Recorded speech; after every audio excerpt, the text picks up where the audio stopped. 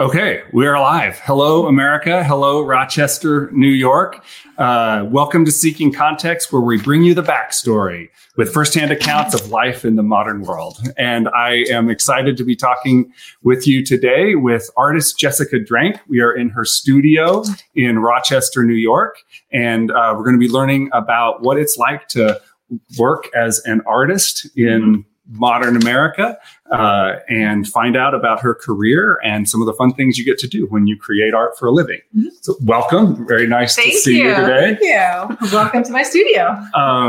And so I like to start out, usually I ask people like, what is a typical day like? Like walk me through a day.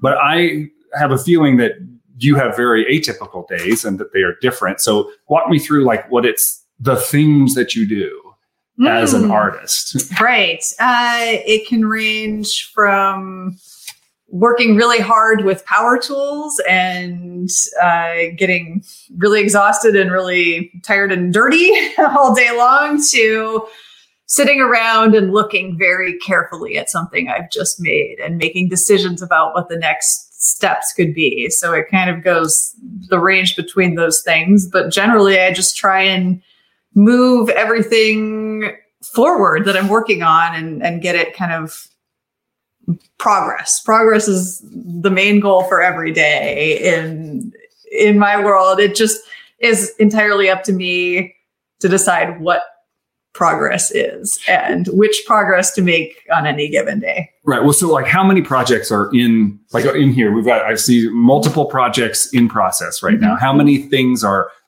are in the air at one time? Well, let's see. We could look around and count, but I usually work the way that I work personally. I know a lot of people maybe just do one kind of artwork, but my work I divide into series, and each series is often made out of a different material, and each series often has sort of its own look and its own the creation of it is maybe uses its own sort of tools that I develop or its own process that I put the materials through. My work in general starts with a material that's a man-made material that I then put through a couple different iterations of process until it becomes a shape or a texture that you might recognize as being natural. And so it's kind of flipping the man-made world on its head and making you think like that the materials that you see or that you use around you that you think of as man-made, that they are actually from nature, and there's this sort of life cycle to objects. So because of that, and because my work is so material based, I work on several series at a time, and each series I'll be developing. Maybe it's something I've been working on for 10 years. And so I know exactly how to make those pieces. And I've got 3 of them that are in progress, and they just need to get from step 15 to step 16. And that just makes sense to me. And I just will fit that in when I've got the space or the access to that tool or whatever it is. Or the weather sometimes cooperates, and that's the next step in that piece. And so in terms of like pieces that I'm working on, I don't know exactly how many, but often I'll have probably 3 to 5 series that I'm working on at any given moment. And within that series, several different pieces that I'm working on, and they're in all stages of development, from just sort of procuring the materials to work on that to doing finished work and packing them and crating them and sending them off. Okay, cool. So like right now you're working on a junk mail series. Yes, that's one of my newer series. And so I'm really excited about it because I'm developing it currently, and it's not one of those 10-year long series that I know exactly what's going on with it. This is kind of new and fresh, and I'm trying to figure out, there's a couple different ways that I could take it so that it visually looks this way or that way. And I'm trying them both and trying to see if there's one that I prefer, if there's one that just makes more sense within the context of my artwork, that sort of thing. Right. Cool. so when you're working on the junk mail series, like that's kind of all you're working on today. You're not going to also be working on the pencil series or a different medium. No, it just depends. It depends. Okay. Sometimes it's like I've got over in this corner, there's 3 sculptures that I'm just gluing pencils together. And those might sit there for 2 weeks and I don't touch them, but they really just need like an hour's worth of gluing today. And then they need to sit and dry. And so sometimes I'll just hit that. I'll hit like an hour's worth of work on something else. I'll hit like, sometimes I just bounce around and do a little bit of something on each piece, and then it needs to dry or cure or whatever. Sometimes it's like this today is only about gluing each of these pieces of junk mail together, and it's got to all happen today because at the end of the day, I shape it into the piece that it's going to be, and then it dries and I don't get another chance. So it's very varied. Right. Yeah, that's really interesting. So if we go back a little bit in time, like when did you decide you were going to go be an artist for your life, for your living?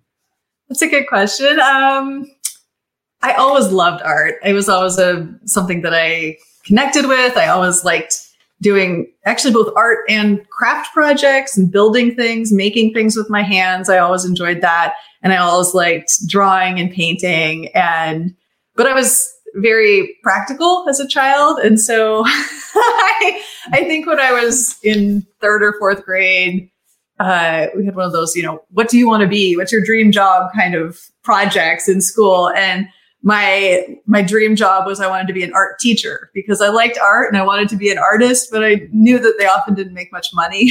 And so I was like, teacher, I'll be an art teacher. They have income. They have income. Yeah. Okay. Yeah. Right. So I'd say that, that I was always going to be interested in art and creating art, but it wasn't until basically the end of college when I thought that was something that I could really see myself doing permanently, potentially, if I could figure out a way to make to satisfy the practical side of me that wanted to have a career and wanted to be successful and wanted to contribute something. Right. I think the hardest part of making the decision to be an artist or of sort of like, as I was going along that path and thinking, could I do this? Could I do this? One of the things that sort of worried me was, would I be able to come up with new ideas for my entire life? Do you just, can you come up with something that's kind of neat and then run out?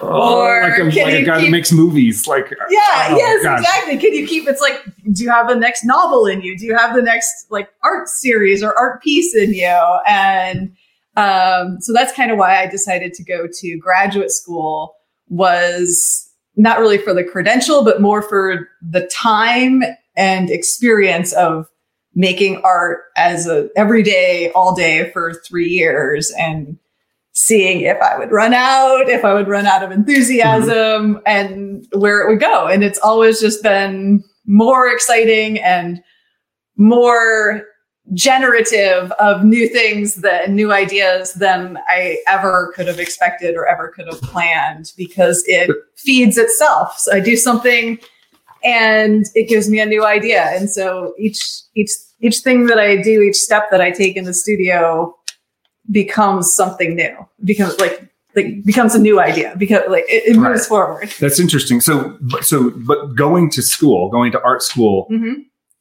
did help you decide. It was a good thing. You were glad. You're glad you didn't just go out and become an artist. Yeah, like the education itself was valuable. The education was valuable. It was the experience and the feedback for what I was doing. I mean, they were pretty hands off and let me just be in my studio making my work, and then would come in for a critique every once in a while, and we'd talk about it, and then I'd think about it and reshape my work a little bit. But it was kind of, it was art career practice for sure. Yeah. That's cool. Well, and did art school teach you what you needed to know? Or was it just a creative environment for you to find out that you wanted to do this and then you figured it out? Right. Like in terms of, what are the things they taught you in terms of like how relevant they are to what you actually do as a working artist? Well, certainly there were some skills that I picked up there. Mostly studying art history in school was really helpful. In terms of teaching, I mean, how do you teach someone how to be their own, to create their own kind of art? That's the task. And it's a really difficult one. And I think that it was helpful in that they let me do what I naturally wanted to do, and then helped me figure out how to make it better. And the process of questioning what you're doing and figuring out how to make it better, and being kind of merciless with yourself in terms of, is this good enough? They taught me to be kind of tough on myself, and to make sure I would always push myself to take things to the next level, which is incredibly important in my day-to-day, in my career, because the only boss I have and the only one looking out for what I'm doing and guiding me through my career is myself. And so without being critical and having a critical eye about my artwork, I would just stop at, step 3 right. and never get anywhere as far as I can take something. And so I think that's maybe the most valuable part of most valuable thing I've ever learned, is just to be able to take my work further and further and further. Wow. So it seems like it's a satisfying thing to do. It is. Of course it is. It's frustrating. It's tough. There's a moment where I have something in my head that I want to make, and then I try and make it, and it does not work out. That's really rough. Mm-hmm. But in terms of something that is a lifelong inquiry into what I can create, that's like it's the most satisfying thing you can do. It's so great. Yeah, that's really cool. Well, so let's talk about a specific project, because you did a fun project with me. Yes. So a few years ago, many years ago, we sort of collaborated in a way on a chandelier that was in my house in San Diego. And so one thing that I thought was cool about that is that like you brought all the pieces, and then like it wasn't done. You like built it on site from sort of finished raw materials that were ready to be hung. Yeah, there were parts of a piece, but there was no map for how all the parts would fit together into a whole. There was just sort of the we'll figure it out sensation. Right. We want a light structure over the table in this part of the house. And then at the end of the sort of 2 days of hanging it, you said, okay, it's time for the Is It Finished game. And I remember that. And we played the Is It Finished game for maybe an hour or two. Yeah. And then we got other people involved. So describe what is the Is It Finished game? And is that something you have to do with every single piece? Sure. Yeah. Well, we'd spent the day putting up these pieces. It was not as a chandelier. It was very unconventional. So the idea was, you said sort of at first, like, I want some sort of shade or something around my lights or some sort of chandelier. And I thought you meant like a funky sculptural lampshade or something like that. But eventually, like together, we developed this idea that, I'd go like, well, you mean like this? And you go, well, I think maybe more like this. I want more. And so we kind of went back and forth and finally like got there. But when I brought all the pieces, we spent the day, we started with, okay, well, obviously some pieces have to hang in the middle right here. And some pieces should be further back and further forward. And so it made sense to sort of group them at the beginning.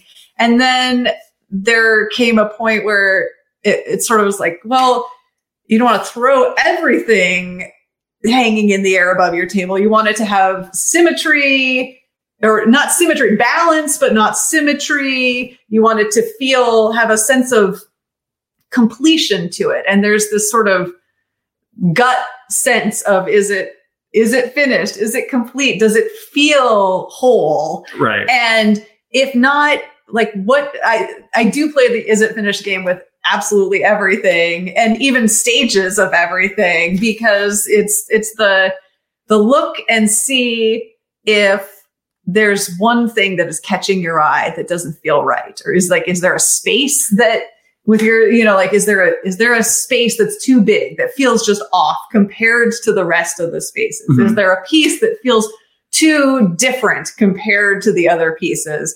And sometimes it's okay to have differences as long as they feel like they're a part of a cohesive whole. And so we played this game for a while. I was like, what do you think? Is that thing there? Does that feel strange to you? No, that doesn't feel strange to me. Okay, well then it's not strange. How about this thing here? Yeah. Right. I play that with pretty much every piece is and in fact, I usually will get longer to play the game. I'll put the piece on my wall downstairs and walk by it for a couple of weeks and just see, is there anything that doesn't feel right? And then one day I'll go, I'm going to cut that little corner off, and I cut the corner off and now it feels better. And so, it's a fun little, that's exactly what I was talking about before in the sort of like pushing yourself to make sure you're doing the best work that you can do. A part of it is just not accepting the first version of something and making sure that there's not any changes you could make that you believe would make it better. Right. Well, it must be nice when you create it, because like for me, it's the thing it's done. I could ruin it. Yeah, like true. We're moving, this is a thing that happened. I was helping, Lynn, who's my cousin, your mother-in-law, move a piece of your art from Denver here to Rochester. Mm-hmm. And, I was petrified the whole time it was going to break, because we stored it perfectly, I thought, in the thing. And there were fragile edges too. Yeah. And then you're like, oh, I would have just like redone part of it. I could have just sanded that off if it broke, or I could have glued it back together. There's a million ways to fix it or change it. And I just would have made sure that the change seemed right with the piece. Yeah. It's much easier when you've made it, because it feels less the finished game. Maybe you made the right choice and maybe you didn't, or maybe something happens and now just make a slightly different choice. Right. So the piece that I did was like a collaborative. I asked you to like, could we make something that's sort of like what you make for a specific space? Right. You had in mind some of my work, and then you wanted to know if that could work in that space and in that location. And yours was neat because you wanted to be hanging. And that's usually my piece. That piece usually goes on the wall. So it was a real challenge to figure out what would this look like if it was hanging from the ceiling. Yeah. Right. Yeah. Is that common? Do you get commissions for like, I need a thing for this specific space in my gallery or in my yard or my wall? There are, everything is common and uncommon. Okay. there's no set rule. A lot of people do something similar to what you did, which is that they see one of my series of work and they like that look, and then they have a wall or a space that they particularly want to have that kind of thing there. And I basically sort of do something that's similar, but I resize it and shape it for that location so that it feels appropriate on the wall. It's like you get to choose how big it is, and then it really feels like a part of your room that way. Right. But I've also done a commission. I did a commission for the Macallan, the Scotch brand, and they saw my work and they saw that I work with unusual materials and different kinds of man-made materials. And they had a project where they wanted a sculpture made out of one of the barrels that they aged their Scotch in. Well, that sounds fun. And I love Scotch. So I was totally in. Right. Just give me 2 cases. Yeah. So they had me come up with an idea. What would you do for an outdoor sculpture based on if we sent you a barrel? And I came up with this idea and sent them a drawing, and it was unlike anything I'd ever done before. in that I never worked with that particular material. And it's one of the only outdoor sculptures I've ever made, but that was a fun, like that's the other side of it too, is I can come up with an idea, and as long as I can present that and figure out how to make that happen, then that's its own thing. So. Wow, that's cool. So how long did it take you from like them, you got an email or you got a phone call to installing that project? Is that years in the making or that months? was probably a year, probably about a year. A lot of things are several months. Because people, once they've decided they want something, they want it, they want to see it on their wall, and I want to make it once I've kind of had the idea and gotten going on it. So, it's kind of a few months up to a year, maybe. Right. Mm-hmm. Interesting. Do requests like that for a specific project often come from a person? Or does that sometimes get rooted through like a gallery that knows who you are? Right. Often it goes through, I work with several galleries and I work with them like they represent my work exclusively. I don't really sell out of my studio. Mm-hmm. So I don't like independently sell my artwork. So most of those requests I send to a gallery, and somebody works with a gallery to create the commission, and then I'll do the work and send it to the gallery, and they'll put it up usually. So right. And so how does the gallery work? And here I'm kind of interested in just like, how does the business of being an artist work? You have to get paid, and I assume the galleries take your stuff and sell it to a person. Like, how does that whole relationship work with the gallery and with their patrons, I guess? Right. It's different, and it's changing too. It's always changing. But traditionally, or the way that I've sort of been doing it, is that the galleries usually have a group of artists that they are representing their work. And that means that's maybe like 20 artists that they know their work, and they will do a show with that artist where they'll show just that artist's work, or they'll put them in shows where they group works from all their artists together.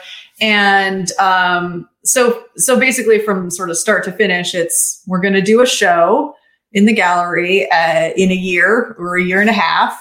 And some of the work that we think might be in it is going to be this and that and that. And then whatever else you come up with in the meantime. I create the work, I bring it to the show, we put it up in the gallery, usually for a month to 2 months. And people come and see the work in person during that time. And they also put the work out into the world digitally so that maybe they can get requests from people that aren't able to come and see the show itself, but they're sort of promoting my work through the show, the event of the show. Right. And then anything that doesn't sell in the show, which, realistically, often a lot of pieces don't sell just in that 1 to 2 month time period. They keep in the gallery, and they put it in the back of the gallery, and will bring it out for any clients that come into the gallery over the next couple of years that are interested in my work and want to see what they've got. They'll pull it out, they'll show it to the clients. So the work then from that show will sell throughout the next few years generally.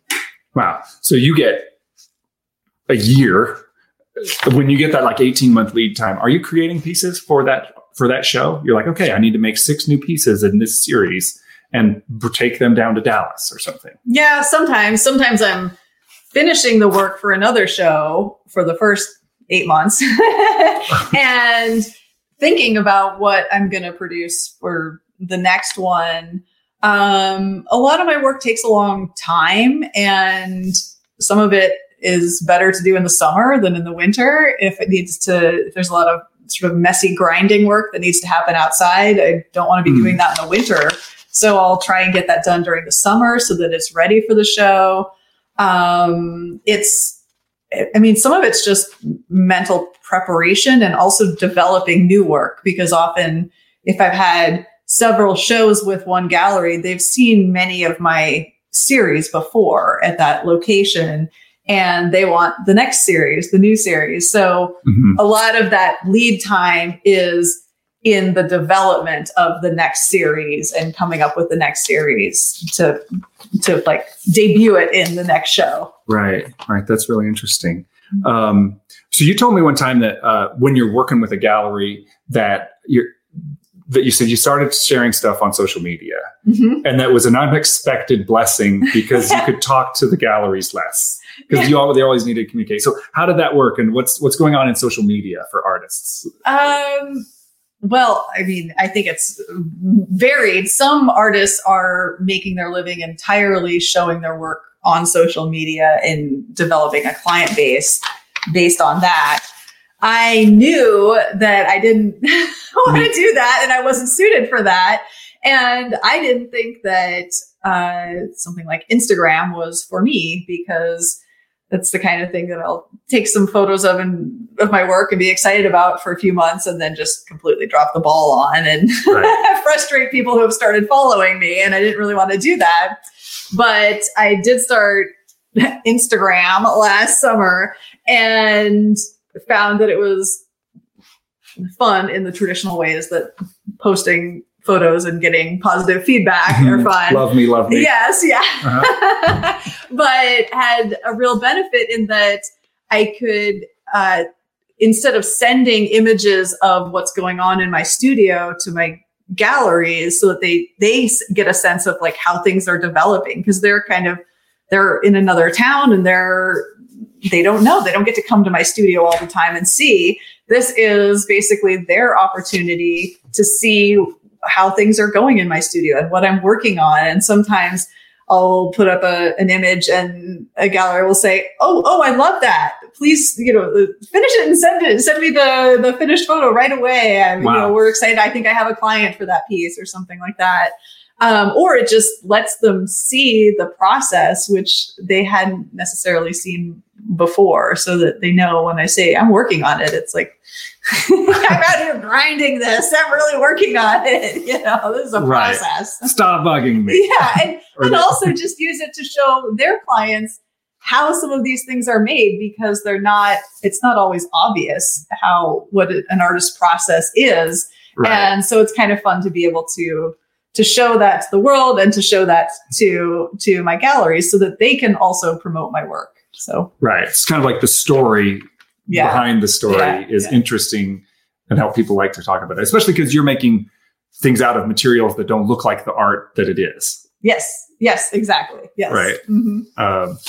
How did COVID go for the art business in your last year? My last year was fantastic. I had such a good time. Mostly because I just had I was all primed for a real creative burst last year and had it, and it was fantastic, and came up with several new series over the summer and put up a great show in Dallas. So it was really exciting in terms of like the art market in general. And also I'll say I work out of my home, and so nothing really changed when I had to stay home. So, this is what I do all the time, everyone. I work alone with no other people for months, in the same room. So that it felt natural.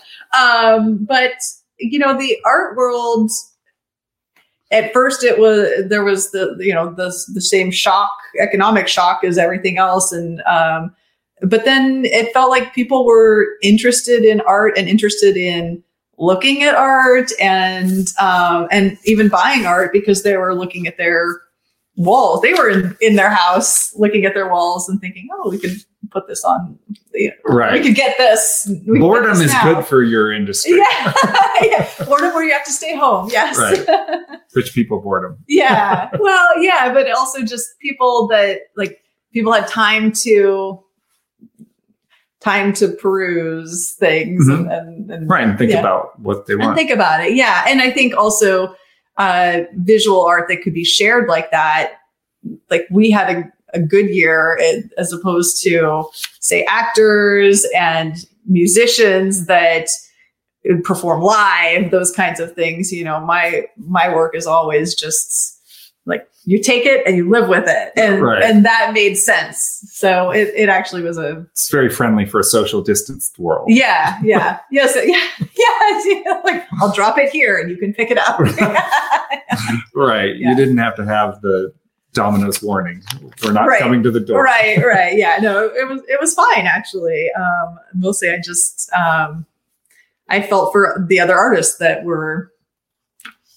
needed that live component to be able to do what they do. Right. Yeah. Well, another place that like you get to be socially distanced is a piece of property you have affectionately called The Land, which I visited, this beautiful place in New Mexico. And so I remember when we were out there, you're like, it kind of like helps you think about your work and what you want to do in the future. So what is it about like the New Mexico landscape, if it's unique to that area, or about, nature that helps you process and move forward in thinking about your art? Well, I think, first of all, anytime that I'm out in the world and not in my studio, it's a different experience. Like travel, because I can't produce anything while I'm traveling, it really gets the creativity going because I think about things that I could do. And so I always come back from vacation with projects that I want to try. But there's something about New Mexico that feels, and the sort of the Southwest desert that has always felt right to me. And at some point in college, I realized that the color palette that I prefer to work with is a very neutral color palette that you would recognize in New Mexico. A lot of the pieces that I make have browns and cream colors, whites, tans, grays, all those sort of really muted colors that are basically that desert landscape. And so I think there's some part of it where the things that naturally come out of me are of a certain color. And that is that when you're surrounded by that, it makes me feel at home, I think. And then another component to it is just the textures that you get to see, and you get to see over like long distances. You get to see the texture of a cliff that's far away, and you get to see the texture of the rock that you're sitting on. And those things I really respond to creatively. And then I think there's also something where, because my work deals with us as humans and the objects that we're creating out of the natural world and introducing into our world, the man-made world, and then discarding back into the world, the earth. And that sort of, I think about that process a lot, and about the process of what we leave behind, and then sort of the evidence of us as mankind, our archaeology, essentially. I do sort of like a contemporary archaeology. And there's something about looking at a canyon wall where you're seeing stripes of colors, and each one is representing, 10 million years. Right. Or more. And like, you're looking at this, that's 100 million years. And there's something about the just sort of the awe of that, I mean, it's like the same thing as looking at the stars. It makes you feel sort of small and a part of something large at the same time. And for some reason that kind of gets my creativity going as well, or it makes me feel at home somehow, or grounded. Yeah. I mean, I see that now that you describe it in the piece that's downstairs on your table with the junk mail. Yeah. It looks like a geological formation with tans and layers of history. Yeah. And I'm sure it's no coincidence that I've been making that series and started that series the year after I bought that land and went and started hanging out there, because I was looking at those layers of rock, and then I was seeing junk mail, COVID hit, and I thought, oh, what am I going to do for materials? I don't want to go out into the world and procure my materials. And I was seeing junk mail pile up in my recycle bin, and it was kind of layered. And I just thought, oh, it'd be cool if you could just cut through those layers. What does it look like in profile? What would that look like? And just started experimenting. And so the things that I've been looking at are coming out in my work. And that's always been the case for me, that nature is inspiring to me, in that I think I like to go out. I like to see, I like to look carefully at things, and like any sort of little texture or wide vista. And that sort of imprints on me. And then every time I make something, some bit of that might come out in the shapes or textures that I'm creating. Right. That's kind of amazing. Is that series? Have you sold or shown? Yes. That was at the end of last summer. Okay. And are people receptive to it? Oh yeah. Is it getting a warm reception to the concept? It's just so wild to see something like I really changed the material. And so at first you don't necessarily know what you're looking at. And then you can go up and look and see little snippets of a catalog or some bill or something like that. And so I think people always respond to something that they know, but they didn't know that they were looking at it. They're looking at a material and they think it's one thing, and then they get closer and now no, it's something entirely different. And I've never seen it that way before. The surprise is part of your appeal, I guess, to some people. Well, it's a fun part of my work. It's the one part that I can never really experience myself because I create it. So I never have that surprise. Right. Yeah. You need it. Other artists need to surprise you. Yes, exactly. Yeah. I noticed you had a piece downstairs that you traded a piece, a friend that's an artist. Do you collaborate with other artists or get inspired by other pieces of art, or is nature the mother of your invention? I definitely am more of a solo worker, but I have both artists that inspire me and inspire my work, and good friends who are artists that we get together and talk about the process of creating work or understand each other's work and can kind of bounce ideas off of each other. And I have one good friend who I think is the piece you're talking about, the trade, that she was the person who came with me to New Mexico when we discovered the land. And so we will go there sometimes and talk about our work in that location. Right. It's really fantastic. And sort of, so then the creativity is coming, and then there's a collaborative sort of idea making. And we did do a collaboration piece together after we started going there. So that's cool. A little bit. Yeah. Often it's more in the idea that there are other people experiencing the same woes as a creative as you. The suffering. The suffering, or just the excitement over things. I get excited over things that other people do not. And so sometimes it's nice to have somebody that can see with that, see the value in something the way that I would see it. They get it. Yeah. Right. Well, you do have some help. You have an assistant, and your parents sometimes help. I think your husband, David, sometimes helps with. He carries everything more times than he'd like. Down to the garage, up to the studio, down to the garage. Yeah. Okay. And so I guess I've seen other artists, they sort of apprentice other people so that they can produce more work. Oh, right. But that's not really what you do, right? You have some help, but you're kind of putting all of the things together, and they're helping you with raw materials. Yeah, usually it's the parts as I develop my work, there are sections of it. I've been talking about there's 17 steps to finish the piece, and and that's just I invent every one of those steps. They're none of them are traditional anything. You know?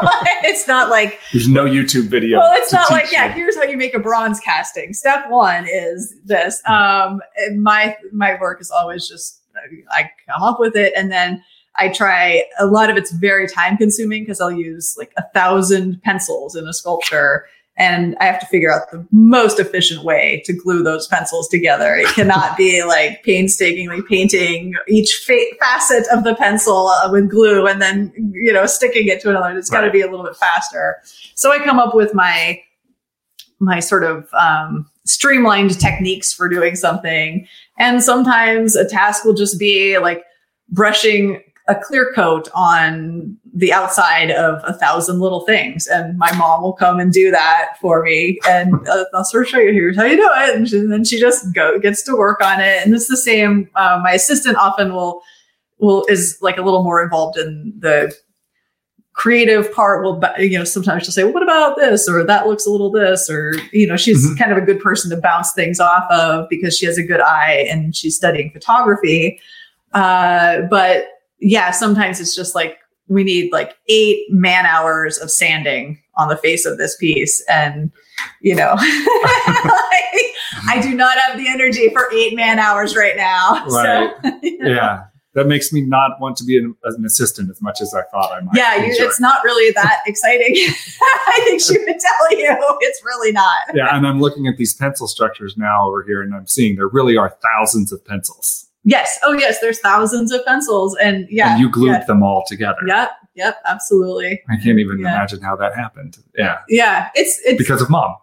Well, no, I did. I mean, I do all this, but it's but I came up with a system. I have a system for everything. I systematize everything so that it's most efficient, and so that the results are the most there's stability in the results of what I'm making.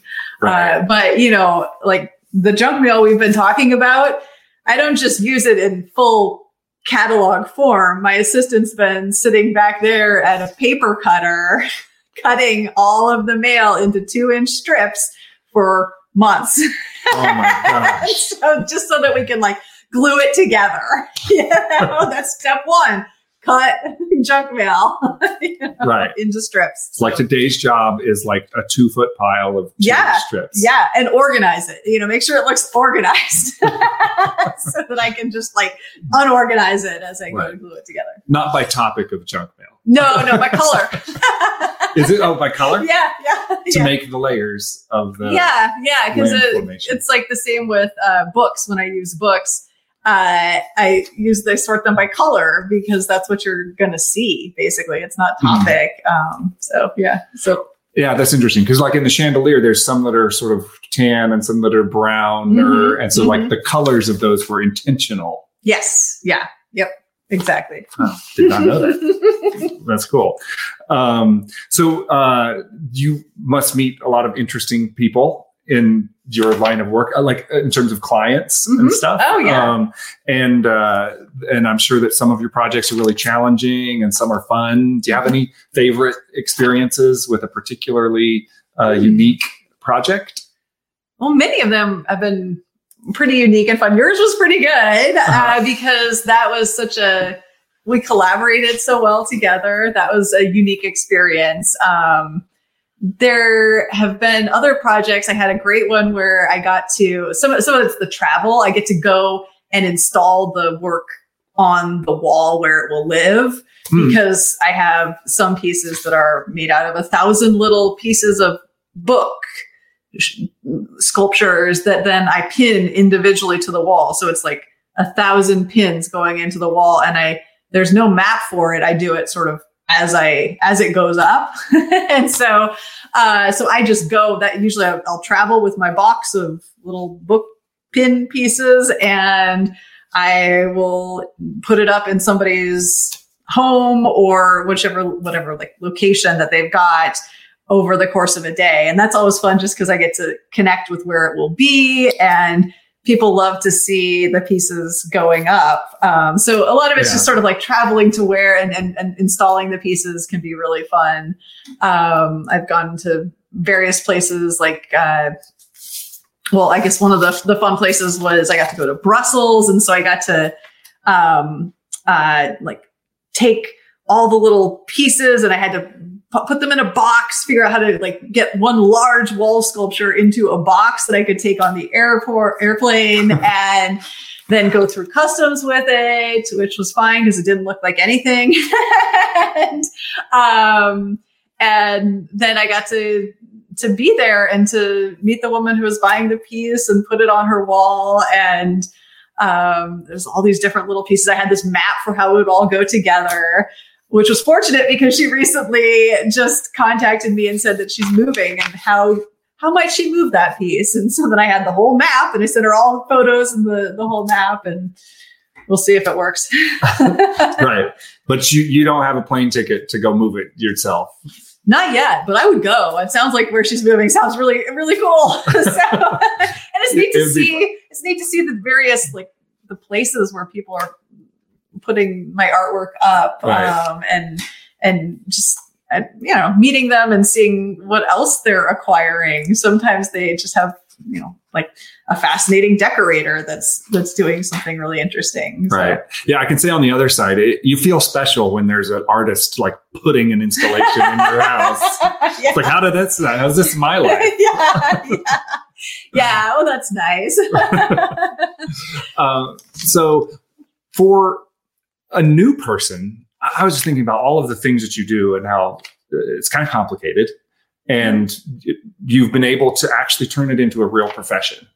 Oh, yeah. Isn't it great? But like you actually are earning, it's not like this is a side job. No. And I assume for a lot of artists, that's kind of a side thing that they do. But many of them not. Like for a person going into art school or thinking about it, like, is it a realistic career choice for a normal person? Oh, I don't know. I think to be an artist, to make a living as an artist, you have to do something unique and something special that all different kinds of people will find engaging in some way. And so that's one thing, but there's also there's many different ways to make art a part of your profession. You can be an art teacher, like I dreamed of being. You can use those skills in a different way. I know at least one person that I went to school with is a tattoo artist, and that so she's using her skills in that way. And she was in your MFA program. Yeah, yeah, and. I don't know. I think I'm not sure. I'm not sure that it's a realistic thing, honestly, but I also know that people who are creative in creating art and who have, I guess I'd say not business savvy, but some amount of the ability to create something in a non-art context, like a business, can do very well and can come up with ways to use their particular skill set to the best advantage.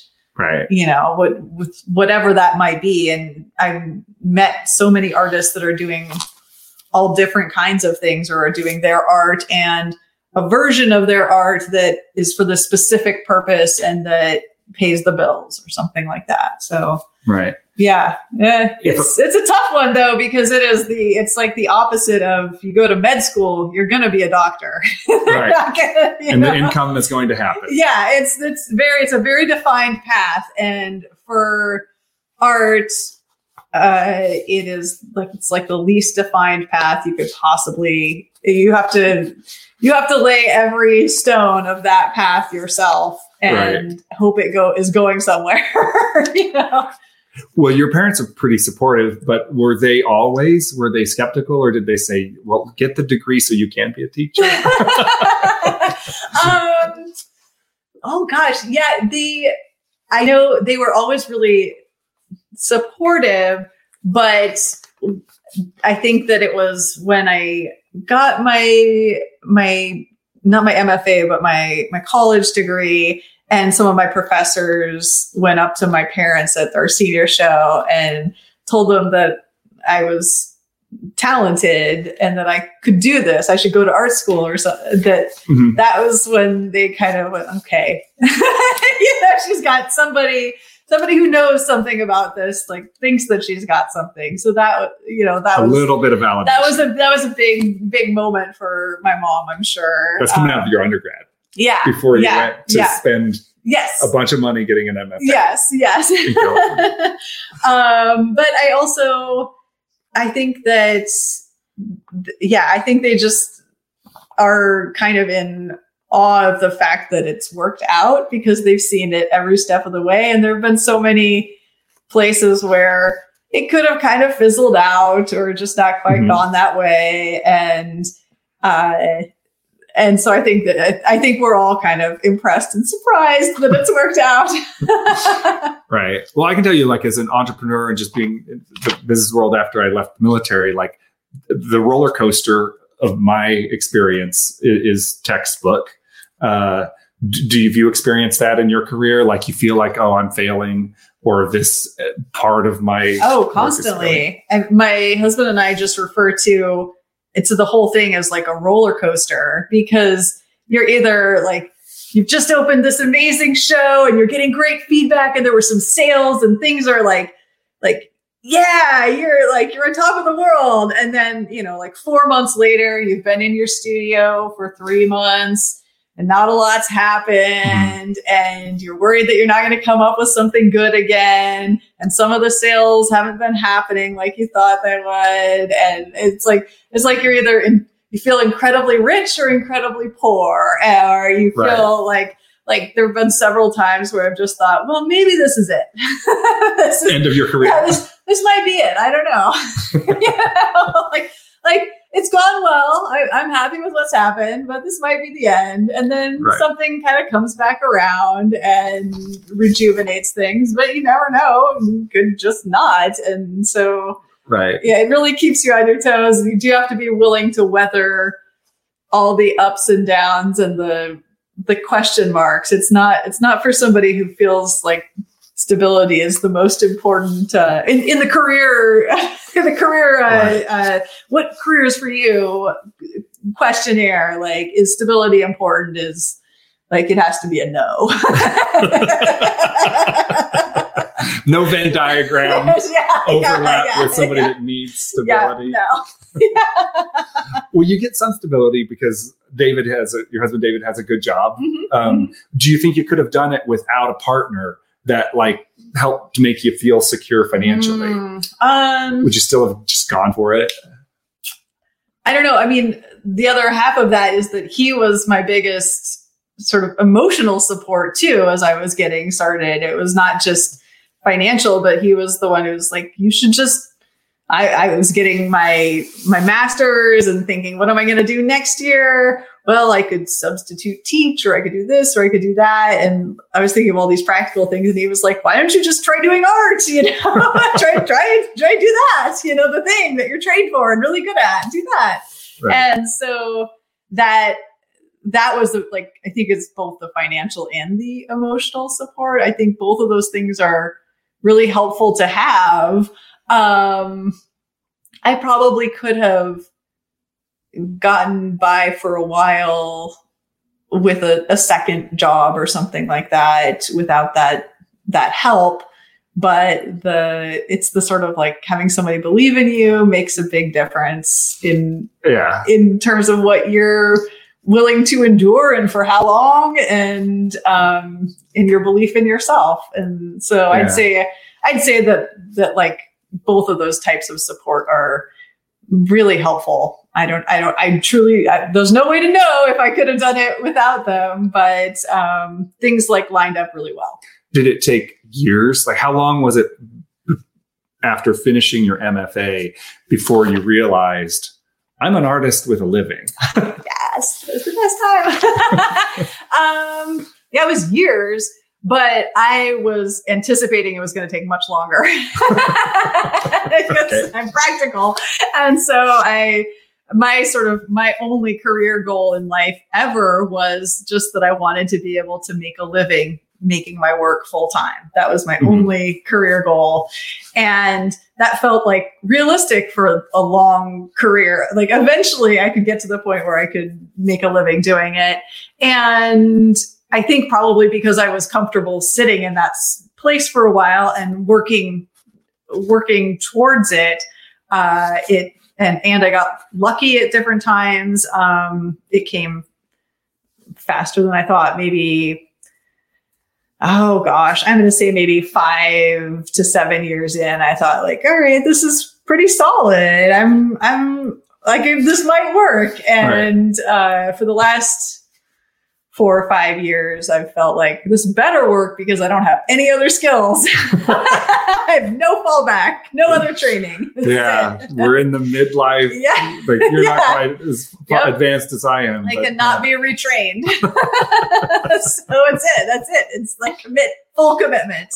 Right. Well, so for somebody at the start of that journey, any advice on like from your perspective? Oh yeah.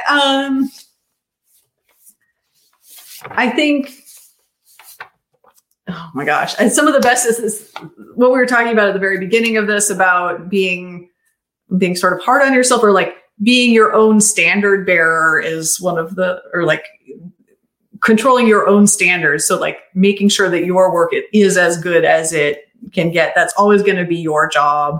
And so developing that sense for yourself is really important. Because nobody's going to tell you that your work isn't good enough. They're just going to not buy it or support it or take you in their gallery or something like that. So you have to figure out how to make it good. I think another thing is just being willing to dream and set goals, but not be too particular about getting there. That like goals are for getting you moving rather than getting you to a location, because a lot of times I've set goals for I want to be represented by a gallery. I want to get a gallery that will give me a show. And the way that occurred was not the path that I was planning.